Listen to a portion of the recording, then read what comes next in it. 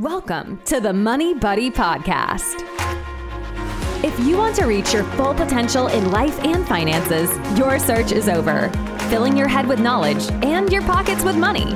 This is the Money Buddy Podcast. Now, introducing your host, Buddy Miller. Hey everybody, thanks for joining me and coming back. I just want to say thank you to everyone that's given me a listen and given me a chance. I'm really surprised by the feedback and the audience that I've gotten with just a couple episodes, which I just kind of threw together. And I'm going to keep this thing going and keep giving you guys content as much as I possibly can. Today I found out I got picked up by a sixth platform. We're now, we're on Anchor and SoundCloud. We first got picked up by Spotify, Radio Public, Pocket Cast, Google Podcast, and Breaker. The Google Podcast one, I got a notification this morning. That's pretty exciting. I'm not sure the process they go to pick up podcast. I'm glad they did. So here we are. I'm on a lot of different platforms, and hopefully there's more to come. I know there's a lot of platforms out there. But of course, Spotify, you can listen for free. It's not like music where you have to, you pick an artist and it does random music. On Spotify, you can select specific podcasts, and they'll all be on there. Yeah. And again, moneybuddypodcast.com is for you guys, free resources, and I'll throw episodes on there as well. But as long as they're out on these platforms, I think that's probably where most of my traffic is going to come from. But I do want to put a blog and certain things like that on my website, so check it out from time to time. Might have some new stuff, and of course, as I explained before, I do have some free tools for establishing a budget and some early retirement calculators, which are pretty cool. I want to get some other business resources on there, some of the things that I used when I started some of my businesses, things such as like a break-even analysis, business plan templates, perhaps, things like that. So I'd love for you guys to check it out. So I did have some questions, and I said that I'd come back on and answer some more questions in depth from expanding from my last podcast. So here we go. Question number 1. Should I be saving 15% of my gross or my net pay? And that is from Jen in Little Rock. Well, thank you, Jen, for the question. This really depends. It depends what you have tied up in other debt. We do want to do all we can to get our consumer debt paid off first. However, gross. We want to pay 15% of our gross income. But you do want to ask, what goals do you have for that money? If you want to work your entire life and you don't want to retire, some people just love to work. You don't need to be at that 15% number. If you want to, retire young, maybe you want to have more than that 15% number. But, it definitely just depends on your situation. I have a little bit of a chart here that I actually borrowed from Mr. Money Mustache, who a lot of you might be familiar with. He is, I don't want to say he's famous for it, but he is known for helping people retire before the age of 30. He was a grinder. He saved, I want to say it was 70+% of his income and was able to retire very young. He, went as far as riding a bike to work. And, he has kids and all that, so it's possible for anybody to do that. I highly suggest checking out Mr. Money Mustache. Anyways, here's what he put together on his website that I'm borrowing for him. If you have a 5% saving rate, it'll take you 66 years, working years, until retirement. If you have a 10%, it'll take you 51 years. And the 15% that I recommend is the bare minimum. It'll take you 43 years to retire. So, do the math, your age now. I might have to get Mr. Money Mustache's permission to put this on my website. But you know what? You won't need it because I do have a retirement calculator that tells you the same information in a roundabout way. You can check that out. Just an example, if you did save 70% like Mr. Money Mustache did, you could retire in 8.5 years. And he is factoring, I believe, a 4% withdrawal rate. So basically what this means is if you're living off 30% of your income and saving 70%, then it's figuring that after you retire, you would only need that 30% you're living off now into the future every year. So that's where that 8.5 years is coming from a 70% saving rate at a 4% withdrawal rate. Okay. Again, that's 15% of your gross pay. Okay. Next question is from Jake in Reno. Where should I invest first if I am just starting out? Okay, thank you, Jake. The first place I would say to invest, if you have a 401k through an employer, if they have a match. So you want to invest up to that match. It's most likely 3%. That's typically what employers will match is 3%, but you might be one of those people that gets 6-7% match. I know someone that gets a 15% match. So you definitely want to start with the match because that's essentially free money. Most 401ks you're very limited in what you can do with that money, but usually they have target date funds. My 401k, it has a 2060 target date for retirement. And that's just more aggressive. If I wanted to move that down to a 2035, 2040 target date, it would just be more conservative funds because it's factoring that you're going to be retiring sooner. So it puts you in more conservative things.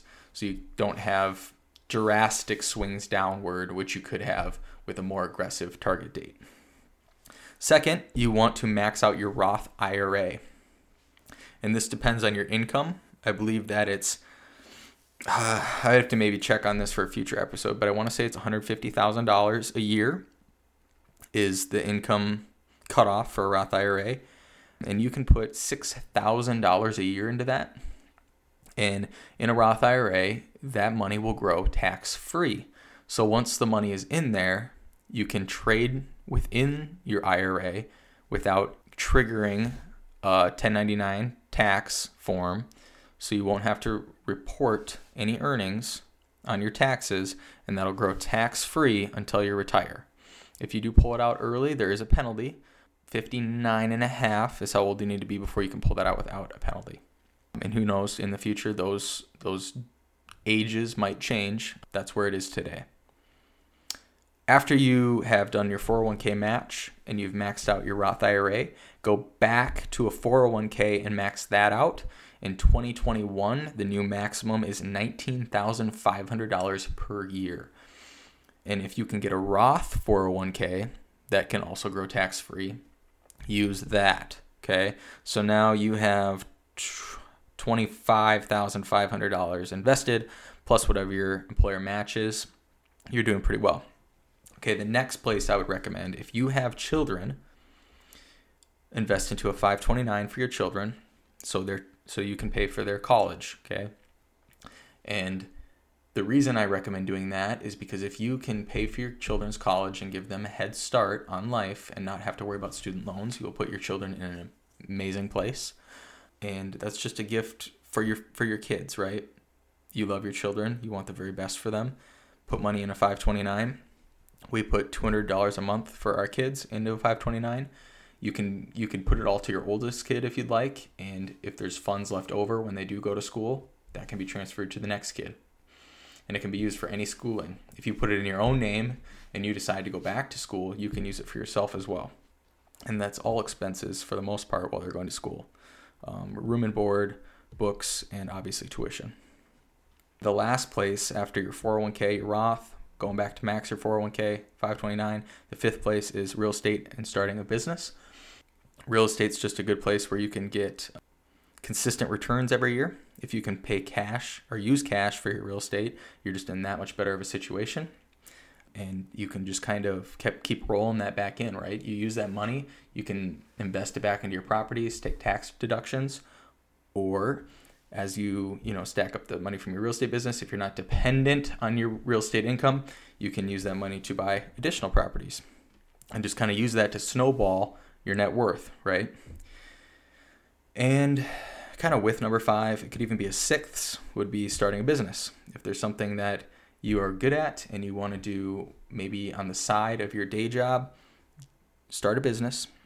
Just an example, if you have a service that you provide and you can net, let's say $100,000 a year, you have a business that's worth probably $400,000 plus if it's a marketable business that you could sell to someone else could pick up and do the same work. So that is a very great place if you want to expand your net worth. 100,000 gross doesn't mean anything to me. We want to look at net because if, let's say you gross 100,000 but you spend 90,000, you're really not making that much. You're 10,000 in the green.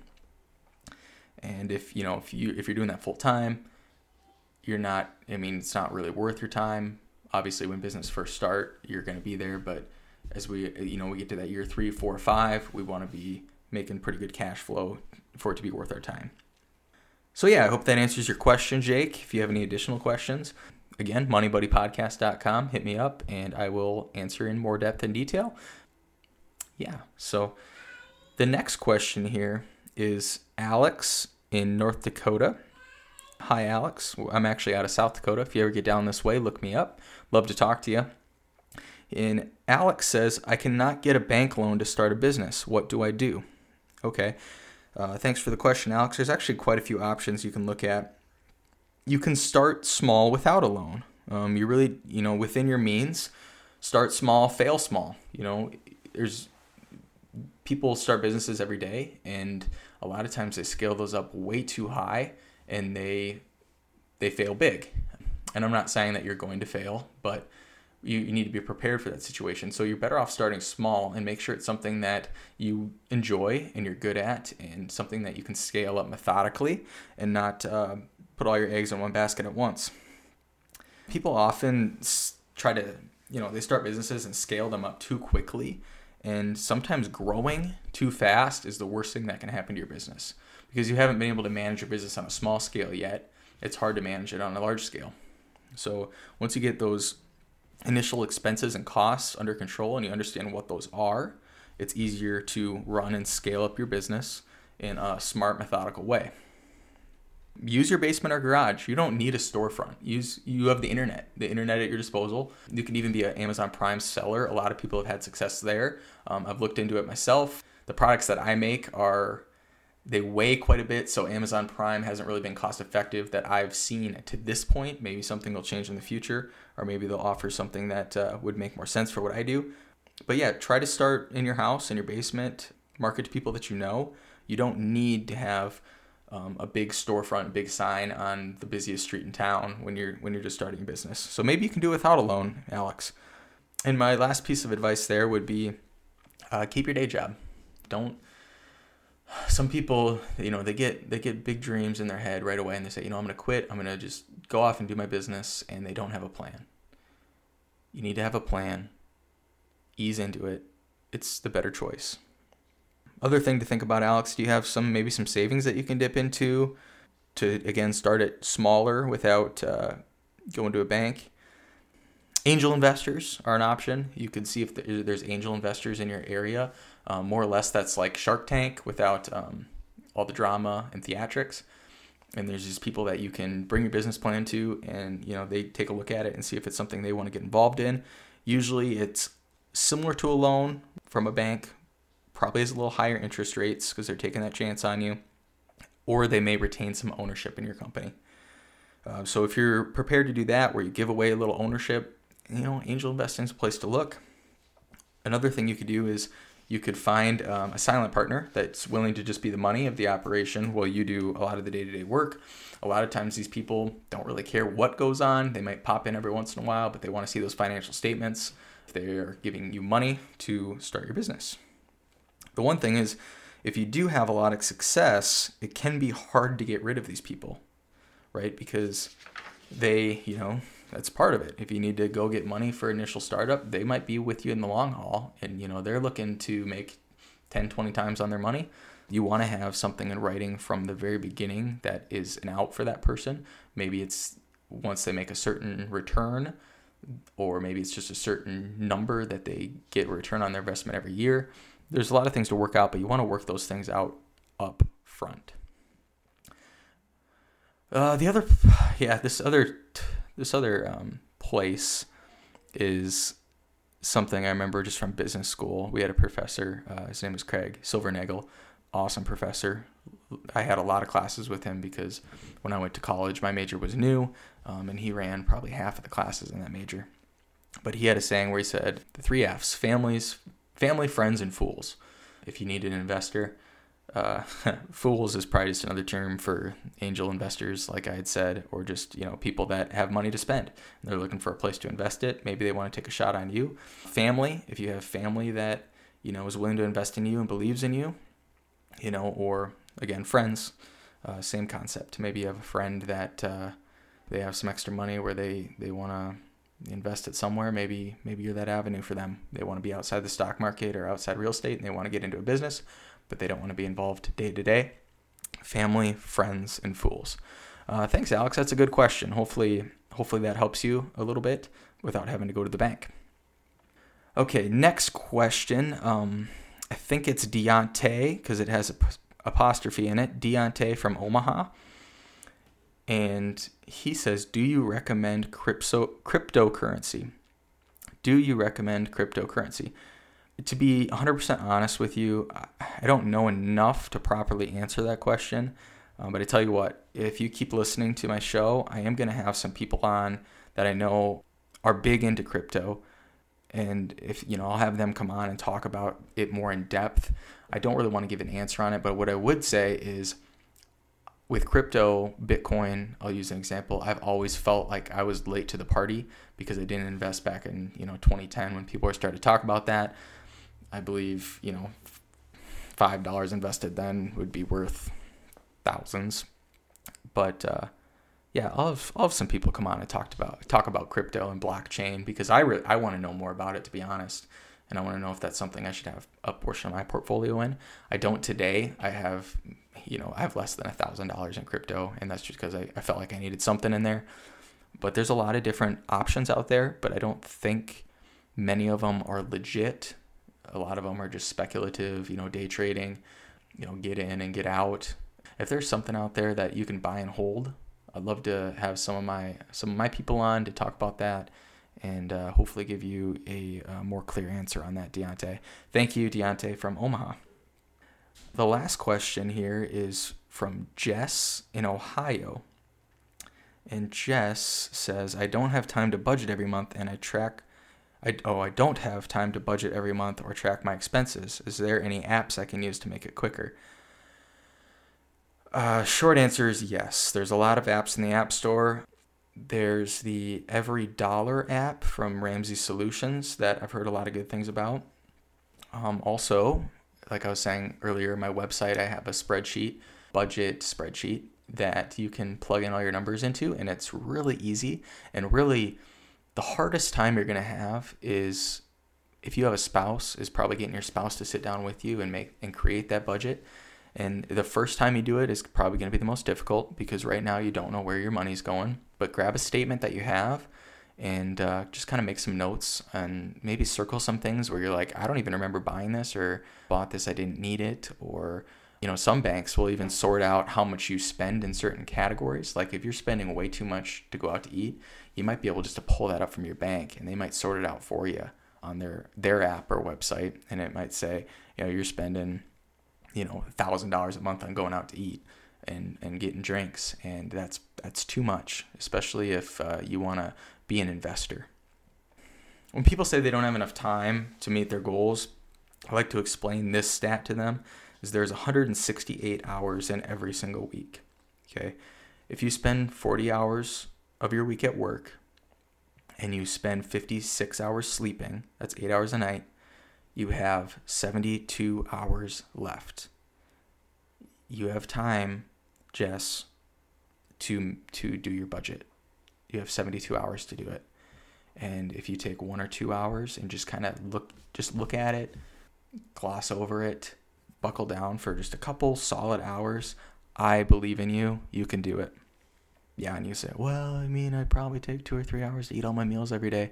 There's still time left. Okay. You have time. You have time to play with your kids. You have time to open your mail. You have time to do a lot of things. Okay. You still even have time to do a little Netflix in there. But, Jess, you have time to do a budget. Love to see you do one. And when you do, I'd like to hear your feedback on how that goes. Thank you for listening. This was just kind of a little questionnaire podcast today. But if you have any questions like these people today, please submit them to me at moneybuddypodcast.com. Let me know where you're from, what your name is, and I will put your question on the show. Right now, 100% of the questions that have been submitted to me are in this episode. So it's a great opportunity for you to get some airtime. Love to hear from you. We'll see you next time. This is the Money Buddy Podcast. Thank you for listening to this week's podcast. If you enjoyed listening, hit that subscribe button so you never miss an episode. To submit questions to the show, visit us at moneybuddypodcast.com. We'll catch you in the next episode.